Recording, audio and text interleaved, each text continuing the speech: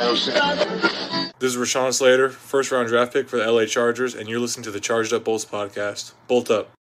Good day, Bolt fam, and welcome to another edition of the Charged Up Bolts podcast. I'm your host, John Was Jr., joined by John Ayres. John, how are you doing, mate? Are you in Wales or Scotland somewhere?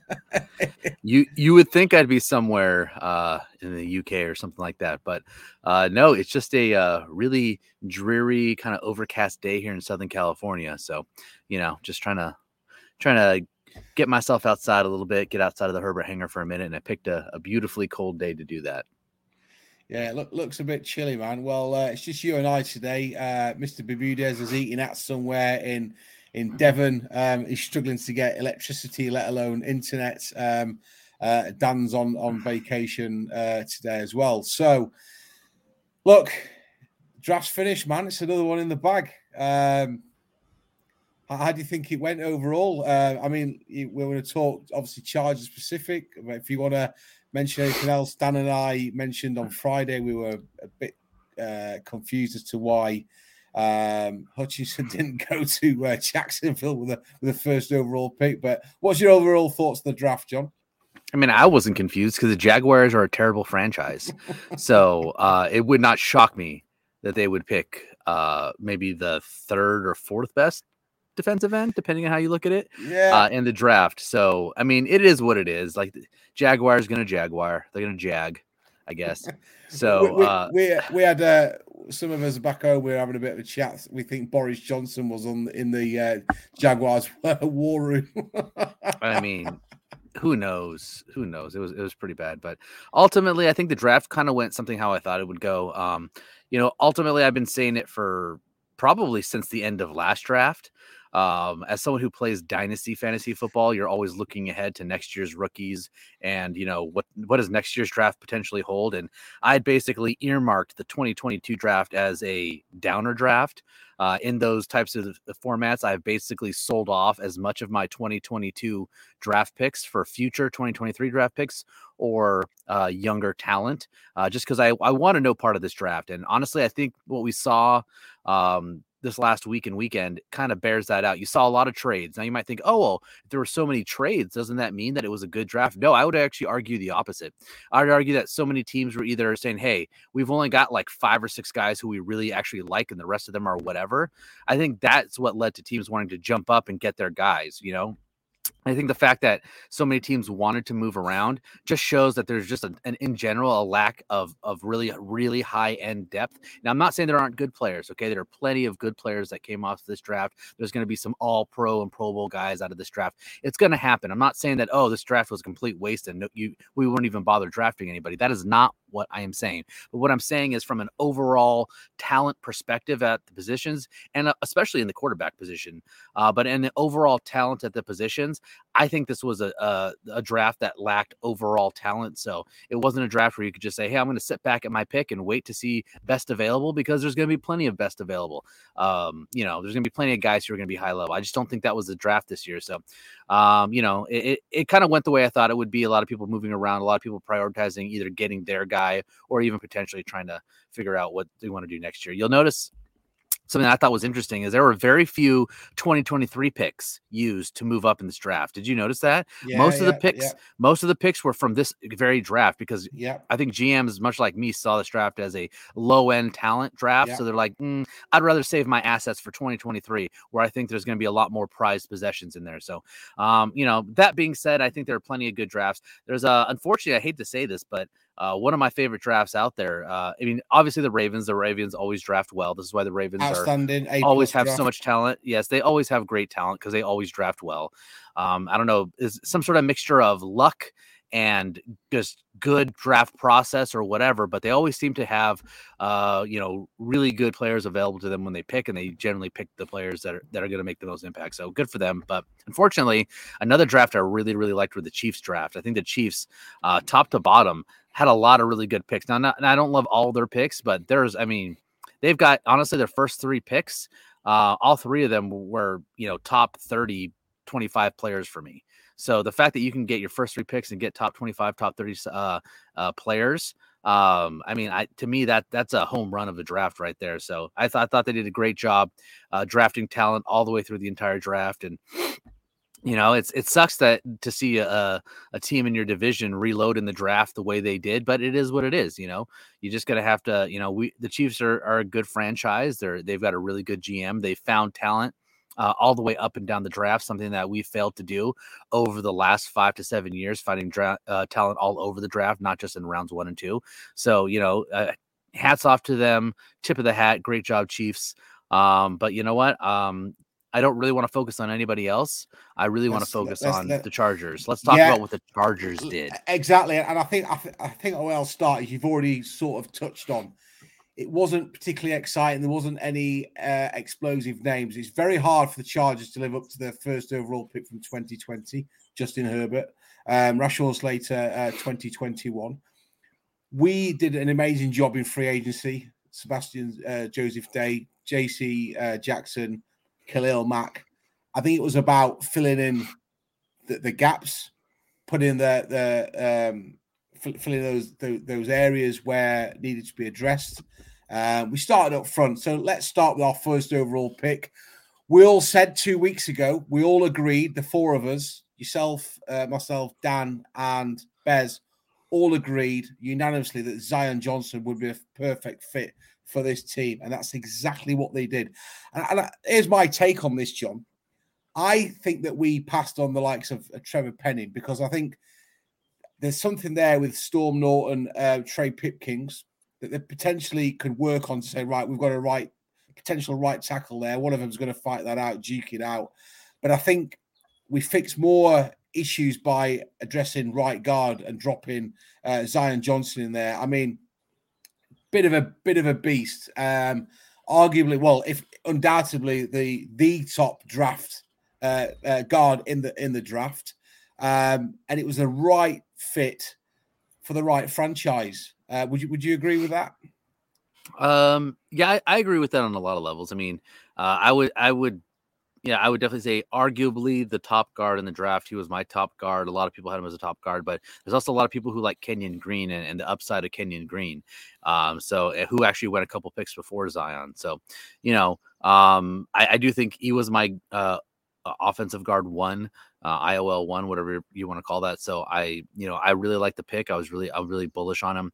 And I think ultimately they decided that if this draft taught me anything, I think it's that, one, they did an amazing job in free agency. They did such a good job filling major gaps and major issues that they came into this draft thinking there's not really a major hole that we have to fix. Justin Herbert draft, obviously we went into that with a major hole at quarterback. We have to fix quarterback, right? Next year we have a major hole at our tackle position, right and left. We got to fix that. So they fixed it, right? So I think the last 2 years you really had major holes and deficiencies that needed to be filled, and it kind of, in a sense, pigeonholed them into certain positions. Now we got lucky. We got lucky that we had high enough draft picks and that the right guys fell to those picks, and we didn't have to make any hard decisions. But I think this year at 17, we didn't really have any of those positions where we absolutely 100% have to fill this position with a high-end talent. Otherwise, we're sunk. I think it's hey, there's definitely plenty of positions that could use some reinforcement or more talent, but it wasn't a have to have this guy. So I think that was a great position to be in. Zion being there was great. A lot of people had a mock there. A lot of people assumed he would be available there. Some people thought he may not. And, honestly, they got a little lucky. They got a little lucky that somebody decided to go with the upside of Green instead of going with the more proven talent that is Zion Johnson. So, but I think that you saw that. I think you saw a lot of what I like to call a boring draft by Telesco, which is a good thing. Yeah. All right. Yeah. Agreed. I think he said, look, here's we're going to take our favorite player at these positions, at these skill sets, and we're just going to draft them, even if they're not sexy, right? People generally say, if you're going to draft a defensive back, you're drafting a corner, not a safety. That's what we took at our second pick in the draft was a safety. They talk about, hey, if we're going to reinforce the offensive line, it should either be one of your tackles, either left tackle or right tackle or center. And then the guards are kind of like the least valuable in a sense. offensive line position. And guess what? They chose offensive guard as their pick at 17. So really, they didn't seem to be worried about positional value so much as, hey, where can we get better? And I think that, makes for a boring draft in a sense where it's not really sexy. You don't get a bunch of sexy names. We don't get that sexy wide receiver that everybody wanted, or that shutdown corner that everyone's excited about, or whatever, right? No, we don't get any of those guys, but I think we Zion Johnson is a perfect example of, hey, we could definitely use more talent at the guard position. We picked a guy who was ready to start day one on our offensive line, and we picked a guy who immediately makes our offensive line better. Yeah, so I mean, it seems like a great pick. Yeah, and I think looking from the outside in, it would appear to me that selection was done by committee, as opposed to, you'll get some GMs that'll say, I'm having that. I guess Jerry Jones will take the lead on where he wants to go in the first and second round. But, there was options there at 17 to go have a bit of sort of a bit of a swagger pick, if you like, somebody that can, make splash plays and sort of grow into the team as a starter. The fact that it's a boring pick, but it's a good pick, means, in my opinion, that it's probably done by committee, and everyone's agreed round the table from Lombardi up to Staley up to Tom Telesco that it was the right move. And it's a sensible thing as well. We've got, in my opinion, a top 3 quarterback in the NFL. He needs a top 3 offensive line, because while we've got that offensive line in front of him, it just takes the pressure off, pardon the pun. That's what they're there to do. But there's no point in allowing Justin Herbert getting beaten up, as we saw with Joe Burrow in the playoffs and the latter end of the NFL. So as far as I'm concerned, I'm not interested in what the media have said, and some of them have heaped praise on the Chargers for taking Johnson, but he's our guy. He's a day one starter, and I think he'll work his backside off between now and week 1 of the NFL season. Yeah, I don't think there's a question about that. I think he's plug and play. You put him right into the guard position, whether it be right guard or left guard, depending on how they want to shuffle up that line. And I think he's a starter day one. So, I think you can't ask for much more, to be honest. Like, you obviously you want to have that big home run, all pro Bowl pick with your first round pick. Everybody wants that. But to be honest, to get those kinds of super high impact guys, you're usually drafting in the top 10. Yeah. Okay? Usually. So at 17, getting a guy who is, at least for most of us, the top at his position group, and getting a guy who can start day one and be a long time position player there for you, I think that is, to me, a pretty much a home run pick. I love assigning grades. I think it's fun for us to say, hey, let's give it a grade, whether they mean anything or not, I don't know, but I would easily give this an A on that pick, because I think, even though it's not sexy, right? It's not super sexy. I think it was the right pick. I think it was the pick that made the most sense, and it's going to be the most bang for their buck at 17. So, I definitely gave this pick an A, and I love having Zion Johnson on the line. Yeah. And if we don't talk about him throughout the season, it's because he's doing his job. Storm Norton, Trey Pipkins got a lot of attention because of the amount of pressures that are allowing. Obviously, Rashawn Slater, he got a bit of attention because he played so well. But Corey, the likes of Matt Fielder and Corey Linsley, they go relatively unnoticed because they're very good. In fact, they're excellent at doing their job. I think there's plenty of experience there to allow Zion Johnson to integrate into the team, as you say, plug and play, day one starter. It's up to him now to make that transition. And I've got no doubt that he will do that. The Chargers have made the evaluation. We've made the pick, and it has improved the team. That is 100%. That's a fact. It's improved the team. Still got an issue at right tackle, but I think, as I said, I think that's fixable. And we've got options as well. I mean, we'll talk about Jamari Sawyer after the break, but he might be an option there to fight it out. And I wouldn't be surprised to see him starting in pre-season. So that's a great segue. Straight after the break, we'll come back. We'll talk JT Woods, Baylor, and we'll talk the rest of the draft picks back after this break. Hey, check this out, Bolt fam. The NBA playoff action is non-stop at DraftKings Sportsbook. an official sports betting partner of the NBA. This week, new customers can bet $5 on any team to win and get $150 in free bets if they do. Look to turn a small bet into a big payday during the NBA playoffs. With DraftKings same-game parlays, you can do just that. Create your own parlay by combining multiple bets like which team will win, total threes made, total rebounds and more, and boom, you've got a shot at even bigger payout. Right now, all customers can place the same-game parlay with 3 or more legs and get a free bet back up to $25 if one leg doesn't hit. It's that simple. Just download the DraftKings Sportsbook app now. Use promo code TPPM, bet $5 on any NBA team to win their game and get $150 in free bets if they do. That's a deal that you can't miss. That's promo code TPPN only at DraftKings Sportsbook. Minimum age and eligibility restrictions apply. See show notes for details. Welcome back to the Charged Up Bolts podcast. I'm your host, John Was Jr., joined by my co-host, John Ayres, over in a very cloudy California. Dan and Beza take a leave of absence today. I hope they're both well. I'm sure they'll be listening to this when it goes live later on. So to recap, we've spoke about Zion Johnson. We're over the moon with him. It's not a flash pick. It's definitely an A grade. But what do you think to JT Woods, 79th overall, 3rd round pick, Baylor?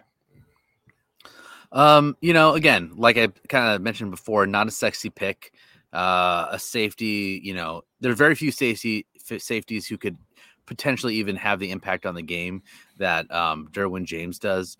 But safety is becoming a much more popular position now than it used to be, because a lot of this whole 2 and 3 high shells that you're seeing.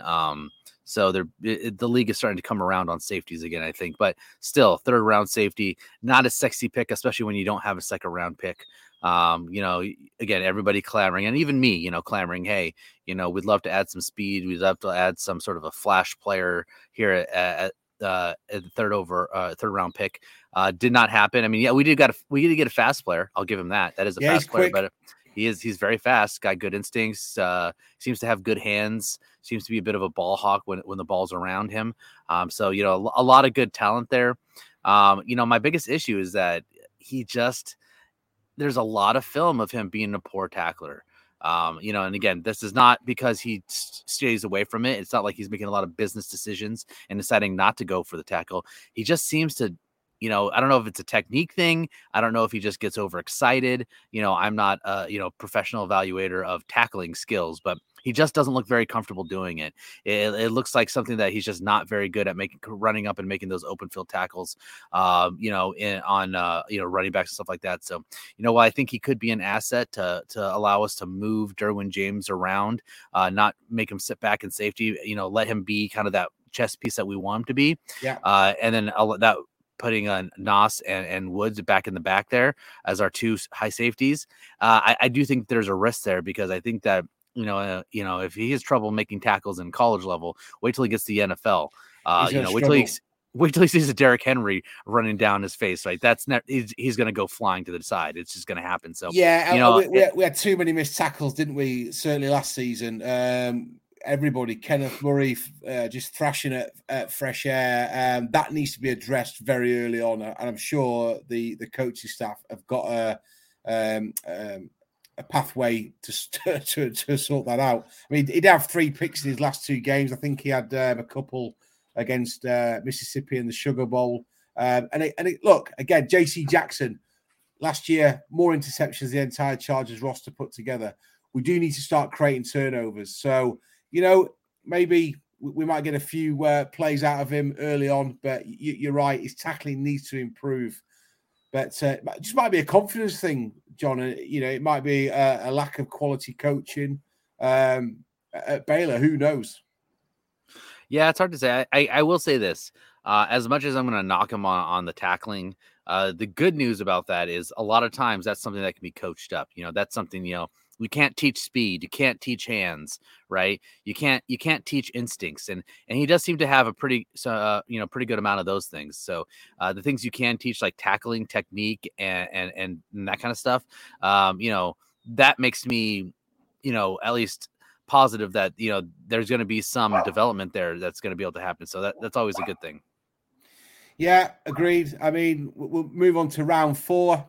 Isaiah Spiller from the Aggies. I thought we'd have took a running back in the 3rd round.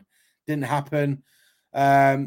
He's divided opinion on social as Isaiah Spiller. I mean, I think it was 247 Sports gave him a 4-star recruiting profile.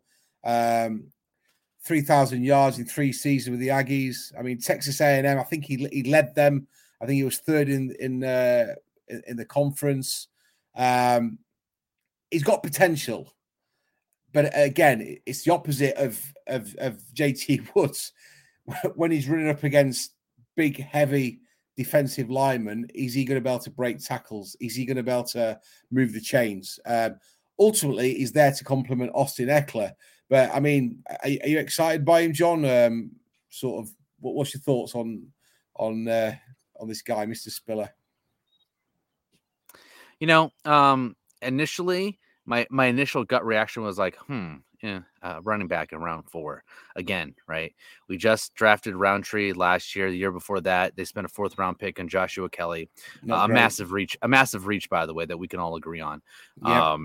And even though I had some positivity around Joshua Kelly, he just hasn't lived up to it, and Roundtree never really materialized. But, given the capital they used on Roundtree, that's not surprising either. So, obviously they went for a 3rd draft in a row, trying to find basically the same type of running back, right? All 3 of them share that kind of physical north-south downhill style runner, someone who's explosive and gets to the hole. They've been trying to find that complement to Ekeler 3 drafts in a row, but I think, while I've seen a lot of people try to say, we've already got Kelly and Roundtree, why do we draft another one of these guys? I think the difference is Spiller is a way better prospect, way more accomplished runner than either of the 2 of them combined. I think what's lost on people is that maybe they just use a 4th round pick on Spiller, and when they use the same value of pick on Joshua Kelly, but they are not the same type of prospect.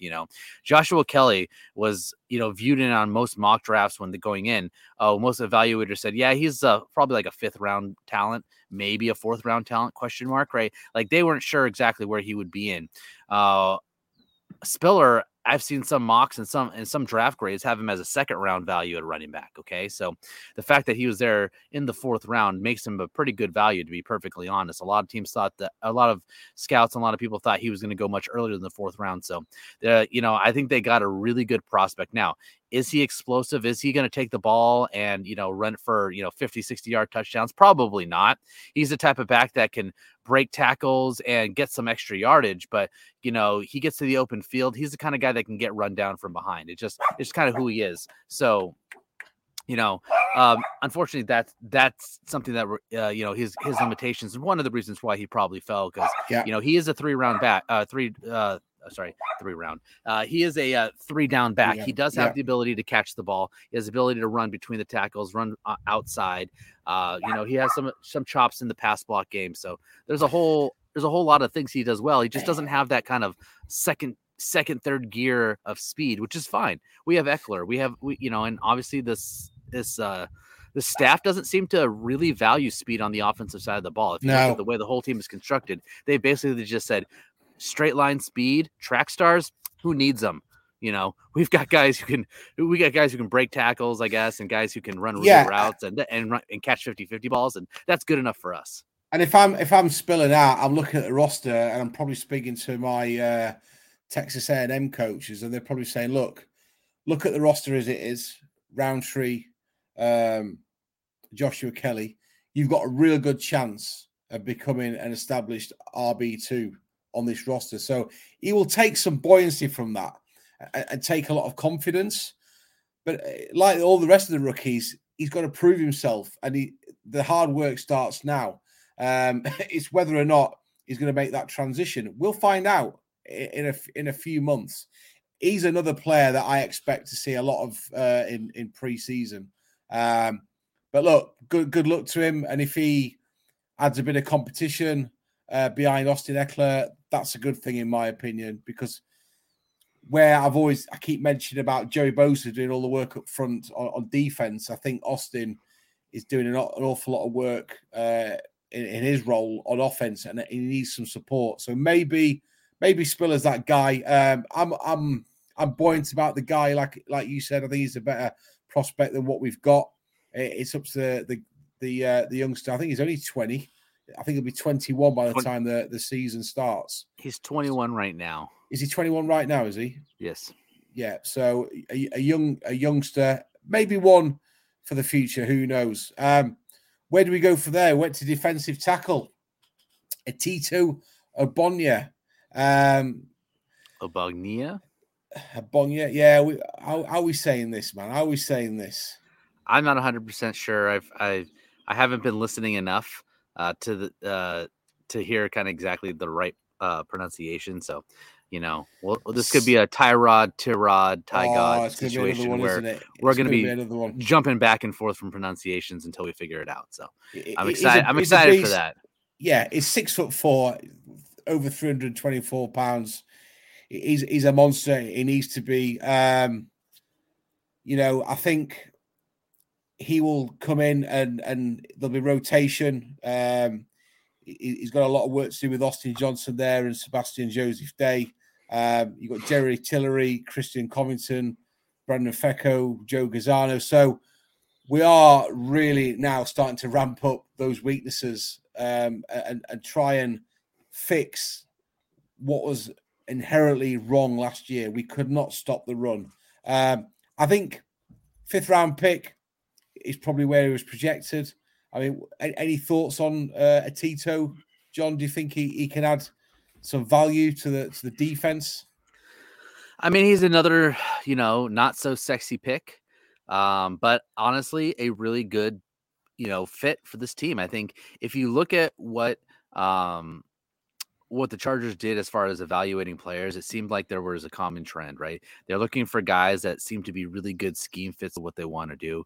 They're looking for guys that had, good traits and characteristics that really fit, what they want to do. And they're also looking for guys who are versatile, guys who have played a few different positions and can kind of, play what you want, right? Like, it's like you can have, Tito spent a lot of time, lining up over center. He did line up over the guards, in the different gaps there for UCLA. So he can be kind of moved a little bit along the inside of that interior defensive line, depending on how they want to set up the defensive linemen. I mean, ultimately, I think, from a skills and prospects perspective, again, you get what you pay for. When you're using a 5th round pick on a guy, you're not expecting to get maybe a 3-down starter right away. He definitely needs a little bit of development in the pass rush game. Whether that will ever even develop, I don't know. He doesn't seem to have necessarily the quickness or the moves to really be an effective pass rusher. That means I don't think it's going to be bad or anything necessarily, but it's not really his skill set. But he's going to be a great, I think, defender on early downs, rotational run stopper, eats up a lot of blocks, that kind of guy. I think, he's honestly, to me, he is the bizarro Jerry Tillery, right? Jerry Tillery, he has a lot of those pass rush techniques. He's got the athletic ability. He's got, he's got the ability to be a good pass rusher on the interior. But he really struggles as a major liability in the run game. So I think, Tito is kind of the opposite of that. So what that means is we've just basically fortified our defensive line with another depth piece who can rotate in and out, right? And, you got Sebastian Joseph Day. He's our, he's going to be our ideal, one of our starters on the line. Austin Johnson is going to be a starter on the line, or at least take a lot of snaps on the interior of the line. So you've got those two guys kind of anchoring those positions. And then I think you've got Tillery, and then now you've got Tito coming in here. And I think the two of them can kind of rotate in and out to relieve our starters, relieve our main guys on the passing downs and on the running downs as needed. So a great rotational pick, I think. Assuming that he develops and works right, I think he could have a nice solid role as a rotational player on this line. And I think, again, just beefing up the trenches. That's the common theme here is we want to be big and nasty in the trenches. We want to dominate the line on the offensive side and on the defensive side. And right now, everything we've done so far this offseason and last offseason as well has really proven that that's our philosophy and that we're sticking to it. Yeah, agreed. And again, it'd be great to get a round 5 pick that's actually going to generate some positive energy on the field, because you're absolutely right. We need rotation. It's going to be another long season. We're expected to get to the playoffs, and we're going to need everyone doing their bit when required. So I think what we'll see is, my opinion with Tito is, I think he'll transition into the defense as the season wears on. As he's starting to get a bit more confidence, I think we'll see more snaps. But talking about aggression, the next draft pick, round 6, 195, Jamari Sawyer, Georgia. I'm really excited about this dude. I think personally that we might have a bit of a great addition. Very strong, big presence. You only have to look at his eyes, and it looks like he wants to tear people's heads off. So, look, that right tackle spot is up for grabs. I'm not saying that it's his. Clearly there's a lot of work in progress being a round 6 selection, but I certainly think Pipkins and Storm Norton are going to be looking over their shoulder with this dude. Very, very strong in pass protection. I think he only allowed a handful of pressures in 2021. And we have already said, we're talking about college here, so it's going to be a very different prospect playing against some of the best edge rushers and, Max Crosby, etc. in our division. I wouldn't want to throw him in at the deep end because he'll probably get torched. You never know. He might prove us wrong. What's your thoughts on Jamari Sawyer, John?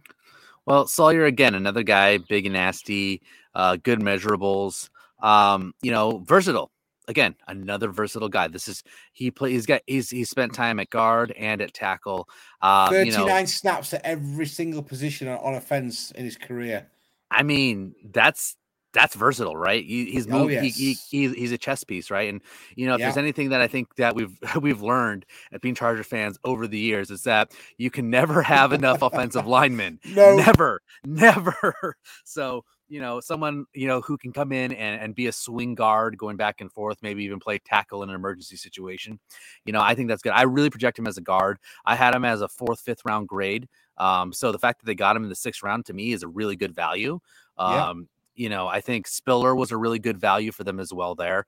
Johnson, I think, was whatever. It wasn't like a great value or anything like that. But I think when you look at those Spiller and those and the Sawyer picks, I think you got really good value guys who I thought were going to go at least a round or 2 earlier. Getting them in those positions, I thought, were really, really good, solid picks for them. And, again, I don't know if I project him as a tackle.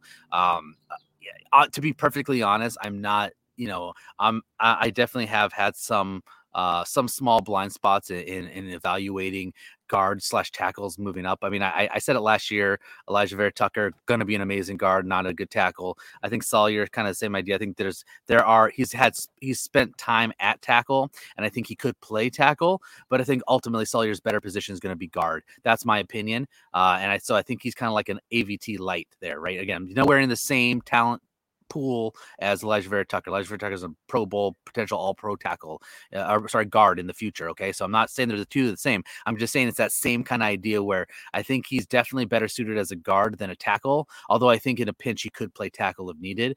But I just think, again, fortifying this offensive line, giving us options, because I mean now you got Jameis, you got Sawyer, you've got Johnson, you've got Filer.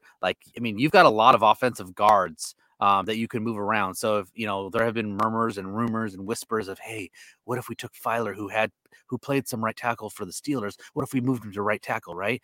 Well, then who's playing your guard, right? Maybe you move Zion over to the left guard. Now you've got Slater, Zion. That's a pretty good left side.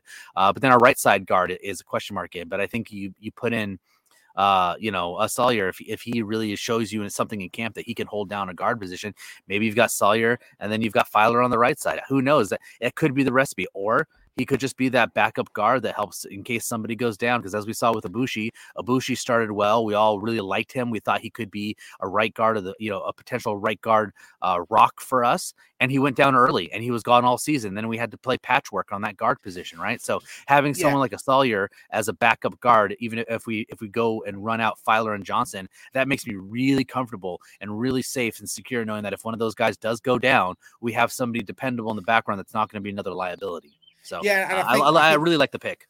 I think that's the challenge as well. Is I'm pretty sure now Brandon Staley sat at home just wanting to get going. He wants to get the players out there, start working them, running drills and etc. Which we've got OTAs, and then everything sort of slows down until we come into pre-season.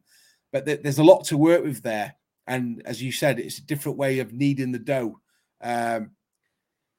But ultimately, we are going to need some ability to flex up front because there are going to be challenges with people picking up slight injuries.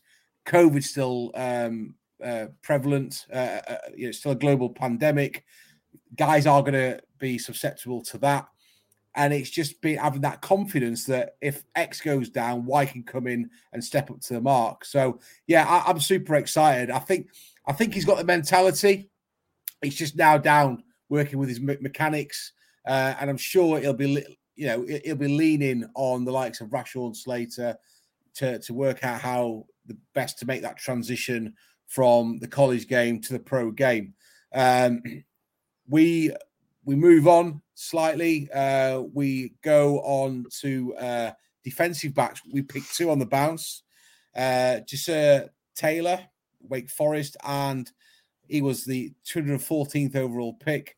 And the 237th overall pick was Dean Leonard of Mississippi. Two cornerbacks. So, again, Staley is trying to address the defensive backs. We're now looking at potential guys that could maybe step in if there's an injury or late in the game. I don't see any of these two being particularly active in the first few weeks of the season. You'll see a lot of preseason. None of these are on my big boards. It's a bit of a surprise, but as I said prior to the draft, completely trust Brandon Staley. There's a reason why he's the head coach, and I'm not. Thoughts on Jasir Taylor or Dean Leonard? I think when you start getting into like the 6th and 7th round picks, you're going to get a lot of guys who maybe you didn't spend any time scouting. I mean, unless you're one of these real draft guys who are scouting 50 guys at each position, right? Like that's not who I am. Yeah, Daniel Jeremiah. Daniel Jeremiah had every single one of these guys on his board because that's who Daniel Jeremiah is, right? That just, there are just some people out there. There's some people out there in our Chargers community out there that are just crazy, and they talk about these guys and say, "Hey, watch out for this guy." I'm like, "Who? What?" Yeah. Like, what are you talking about? Yeah. And they're like, I called him. I'm like, I didn't even know who he was. So congrats for calling. I much respect to those real draft nicks out there who really spend the time scouting these players all over the place and knowing these names in 6th and 7th round pick. I'm going to be perfectly honest. After Salyer, I didn't really recognize any of these other guys. So, shooting in the dark, I had to go and do some. I have spent zero time watching their tape. I apologize. This is really going to be me regurgitating, some of the info that I've heard, but from what I can tell from other people's evaluations, and again, I'm just regurgitating. I hate to do this, but I just didn't spend enough time this year to really know these guys. They seem more like, DB depth and, for emergency situations, special teams guys, definitely, they're all definitely going to have a chance to make the team as special teams players at the very beginning, and then potentially work their way on as, third and second stream guys. I think when you look at the DB situation and look at some of the injuries from last year, and you see guys like, Tavon Campbell playing major snaps in games. I think it goes back to the fact that, hey, we need more talent in the defensive back pool because we use a lot of them, right?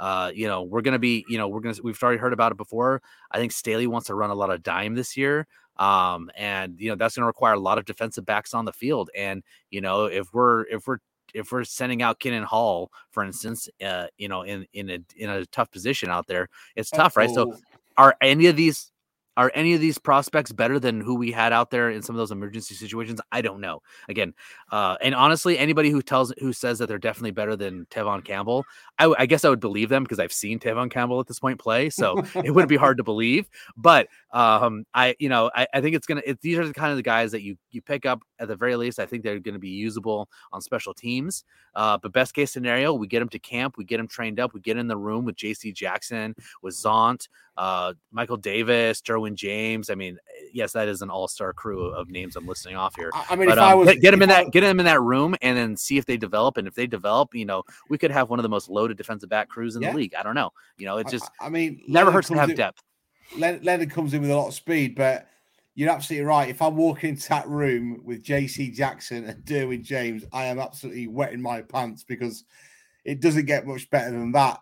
But on the flip side of it, it doesn't get much better than that in terms of, all right, you're in awe of them because of what they can do on the football field, but also it's a time to learn. And you need to be in their shell 24/7 saying, explain this, explain that, there's a lot to work with. And I think we just have to be positive. The AFC West, probably the strongest division in the NFL. Look, everyone says the Chiefs every year. I'm not saying this year. I think it's open. The fact that the Raiders have got a very capable head coach, the fact that the Broncos have upgraded the quarterback, the Chiefs are the Chiefs, and the Chargers have done some amazing things in free agency. Got arguably one of the best quarterbacks in the league. It's all to play for. We've just got to be mindful that when we get out there, we've still got a bit of work to do, and we've still got areas that we need to improve on. There was a lot of negative. I saw some negative press about not taking an edge rusher, not taking wideouts, but it goes back to trusting what the coaches see and what the front office is seeing and what the players are actually saying to the coaches, because I do believe under the Brandon Staley tenure, there is that open dialogue. It's a two-way. And I'm pretty much guessing some of the players have said, coach, we need to address X, Y, and Z. With Staley's mindset, it's probably why they were so aggressive in free agency, but it's a balance. I think you have to have a balance. I don't think in modern sports you can be too autocratic. There's a time and a place to be autocratic, but if you're autocratic all the time, there's a lot of knowledge in that locker room. Whether you're Justin Herbert in your third season or J.C. Jackson, or you've got Derwin James who's got a football brain the size of planet Earth. You've got to lean on all that experience, I think, John, and I think the Chargers are starting to do that. But the key thing is, we've touched on this a few times, common sense approach. We've had a soft underbelly. We're trying to fix that, the run defense. I'm positive, as we always are at this time of the year. Yeah, I think you come away from this draft very positive. Now, obviously, the biggest concern I think that that you can see amongst social media and whatnot between Chargers fans is going to be lack of speed, right? We already mentioned it before. The staff did not do anything to add really, speedy, dynamic playmakers, and whether that's a bad thing or not, I don't know, right? Like, I mean, I personally would have loved to see them. I was pounding the table for a few different guys to bring into add an influx of speed to this offense, but they decided against it. They decided to go with Spiller at running back, right? There were other running backs out there they could have potentially targeted who would have add more of that kind of quick, explosive type element, and they decided not to. So, again, I think ultimately it comes down to they are building a roster and building a team in the image that amongst their vision, right? And maybe it's going to be a different vision than some of us, right? So maybe it doesn't necessarily jive with the vision that we have, but that doesn't mean it's bad. There are plenty of ways to build a good football team. There are plenty of ways to be a championship contender. Having a Tyreek Hill level player of speed is obviously a great thing to have, a great asset, but it's not the only thing. It's not the only thing that makes you a contender. So, we'll see. We'll see how this offense performs with the group of pass catchers they have. We'll see how this defense looks with only 2 primary edge rushers, and then someone like Rumph as our edge 3, right? Like, it's kind of scary, to be honest, but you know what? They have a vision, they have an idea of what they want to do, and hopefully they can figure it out and be effective. I'm glad you mentioned him. I did my pre-show notes, and he slipped my mind. I mean, Chris Rumph, are we expecting an upside from him this year? Have we seen the best of him? I just don't know. He's another name in the mix, along with Kenneth Murray and Asante Samuel Jr. Those 3 for me are 3 players that I want to see really improvements from. Certainly going into week 1, and I would like to see. I mean, is it 2 preseason games again this year? I forget. 3. So I would like to see. 3. I would like to see them, involved heavily, because I want to see what they can do. They've been around Coach Staley enough now. Well, certainly Asante has, and Chris Rumph, to know that he will put an arm around people and he will get the best out of them. And I think that if you're in a locker room where you've got a Freddie Kitchens who just doesn't want to listen to anybody, it's his way or no way, I can see where people are hiding their shell. I don't think there's any need for that at the Chargers. I think if you stick your arm up and say, Coach, I need some assistance, I think they're going to help you. So I really want to see some development from that trio. The biggest risk for me is Kenneth Murray. Asante obviously had those concussions. Chris Rumph needs to put some beef on. But again, got Khalil Mack, Joey Bosa. Now's the time to learn, because if you can't learn off those 2, you might as well go to the XFL, in my opinion. I'm trying not to be too critical. I'm trying to sort of emphasize that we've got the platform there. That there are other people that can come through and just improve their game 2, 3, 4, 5%. Well, I will say this, with the end of the draft now, during this week and next week, we get to the point where the compensatory pick kind of flyers or whatever kind of disappear. So you see more and more guys, more and more teams willing to maybe sign a free agent who now has had time to kind of evaluate the market, and has also had time to kind of have that compensatory pick kind of thing drop off of them. So you might see a little bit more movement in free agency now that the draft's over, now that we're kind of getting out of that compensatory pick period. I think it makes it a little easier, because again, it's not just that you're allowing a team to get a compensatory pick, or at least get, add points towards their picks, but you're also potentially taking points away from your compensatory picks. Not that I think the Chargers have been a big compensatory pick kind of like focused team, but it is a thing, right? It is something to consider, that some teams just like, look, I don't want to hurt the value of my comp picks that I can get next year, so I'm going to wait to sign guys until after that period where it no longer affects my comp picks. So we've reached that time. We've reached the time where now people have a really good idea of what their roster looks like, because they've gone through the main bulk of free agency and they've gone through the draft. So I probably expect to see a few additions, not big names. I don't think they're going to make any more big splash sexy picks, but I could see them, adding a guy a veteran who could be edge 3, adding definitely a veteran tackle maybe to bring in at camp to compete, adding maybe some veterans in some other position groups, maybe linebacker, I don't know. But I definitely see them adding veterans at this point to supplement what they didn't get. Maybe they have been waiting on a veteran wide receiver they want to take a flyer on, right? Someone like a Will Fuller or something who's got that straight line speed, but maybe has injury issues. Well, at this point, you can probably get him at a pretty decent value. So, bring someone like that in to compete with Guyton for that wide receiver 3. I expect to see those kinds of signings over the next month until we start training camp. Yeah, agreed, John. Certainly, I don't think this is a done and dusted, sealed initial roster. And it wouldn't surprise me if this game plan from going back from free agency all the way through the draft to get maybe 1 or 2 veterans has been the plan all along. And if it is, it's worked a dream. But look, generally happy with the draft. We've addressed the front line, the offensive line there. Hopefully Zion can do the business to right guard. Any final points, John? Any other takeaways that you'd like to add?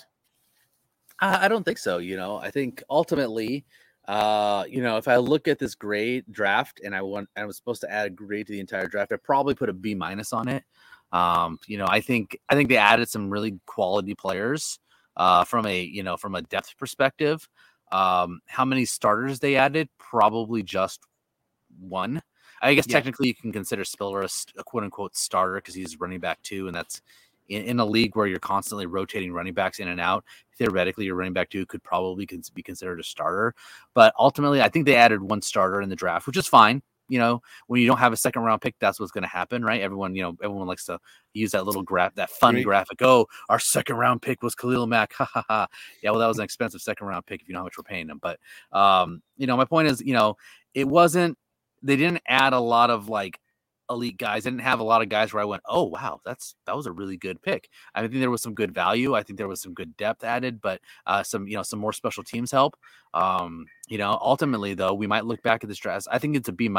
However, that can obviously, like all these drafts grades, they change up and down, they ebb and flow once we see these guys develop. And who knows, this could be an A draft, right? I mean, they did get super fullback Hovarth in there. So from Purdue, we didn't talk about him. I mean, come on, dude's a stud. Right. Whenever you can add a stud at fullback, right? Jacob Hester 2.0, maybe. Who knows? Well, 260th pick, 7th round. Let's see how he performs. He screams special teams ace to me, but he's one of those guys who I can see becoming a fan favorite, right? He's a special teams guy. He gets a couple random carries every once in a while. He probably makes a really fun play where because he's got some real athletic skills there. Yeah. Someone even commented that, I don't know if you're familiar with RAS scores.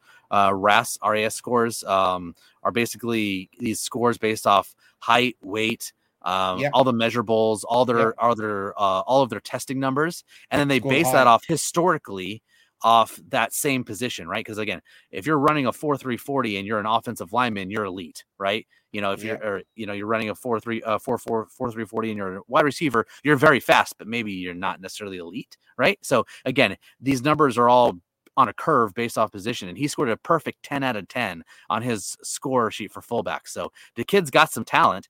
The kid's got some athletic ability. Screams to me special teams ace, but again, could be the kind of guy you put in there at fullback and gets one of those sneaky handoffs and runs it for 20 yards, and all of a sudden everyone's like, give Hovarth more touches. Woo! But anyway. And we will see him because the all-in has been absolutely fantastic. Love it. And a lot more. Yeah, exactly. And we'll see a lot more of that. So a lot of these question marks of the guys that are already on the roster and the 2022 rookie class, that they'll be exposed for the right reasons on camera. So it's really exciting. I'm sat here right now. The draft took it out of me, trying to stay up, with the time difference in the UK. But right here, right now, I wish it was week 1. I wish we were previewing week 1. My wife and I are going on vacation at the end of this year. I'm trying to wait until the schedule's released before we make any bookings, because Vegas and a quick road trip to LA might be the perfect vacation. But I've got to wait for the schedule to be released. All right, well, it'll be out soon. Don't worry. All good, man. All good. John, it's been a pleasure as always. Thank you, listeners, for tuning in. The numbers are there. We've got a lot of regular followers. We've just reached 500 likes and followers on Facebook, which is amazing. Great to see. We'll get some of you on the show in the next few weeks and months as we go into week 1. John, enjoy the rest of your week, buddy. We'll catch up after the weekend and bolt up. Bolt up. Arsenal in the top 4. You